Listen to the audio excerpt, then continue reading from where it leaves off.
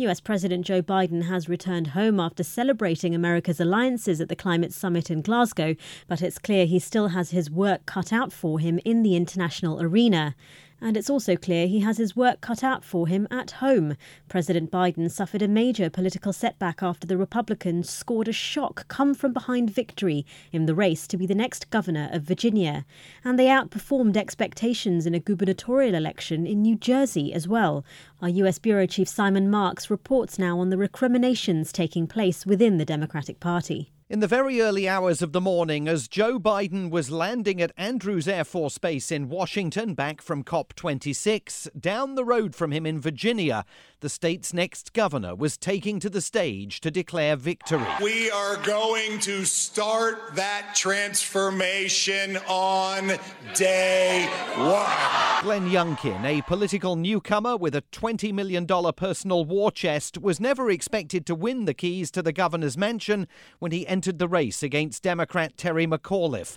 But that was before the botched US military withdrawal from Afghanistan, before the president's premature declaration of victory over COVID-19, and before Joe Biden's failure, even to this day, to secure unity among his fellow Democrats on Capitol Hill, where the two key pillars of his domestic agenda languish. People want us to get things done. Speaking to reporters on Wednesday afternoon, the president made a fresh plea for members of his own party to set their divisions aside and pass the two main pillars of his domestic agenda. People are upset and uncertain about a lot of things, from COVID to school to jobs to a whole range of things, and the cost of a gallon of gasoline.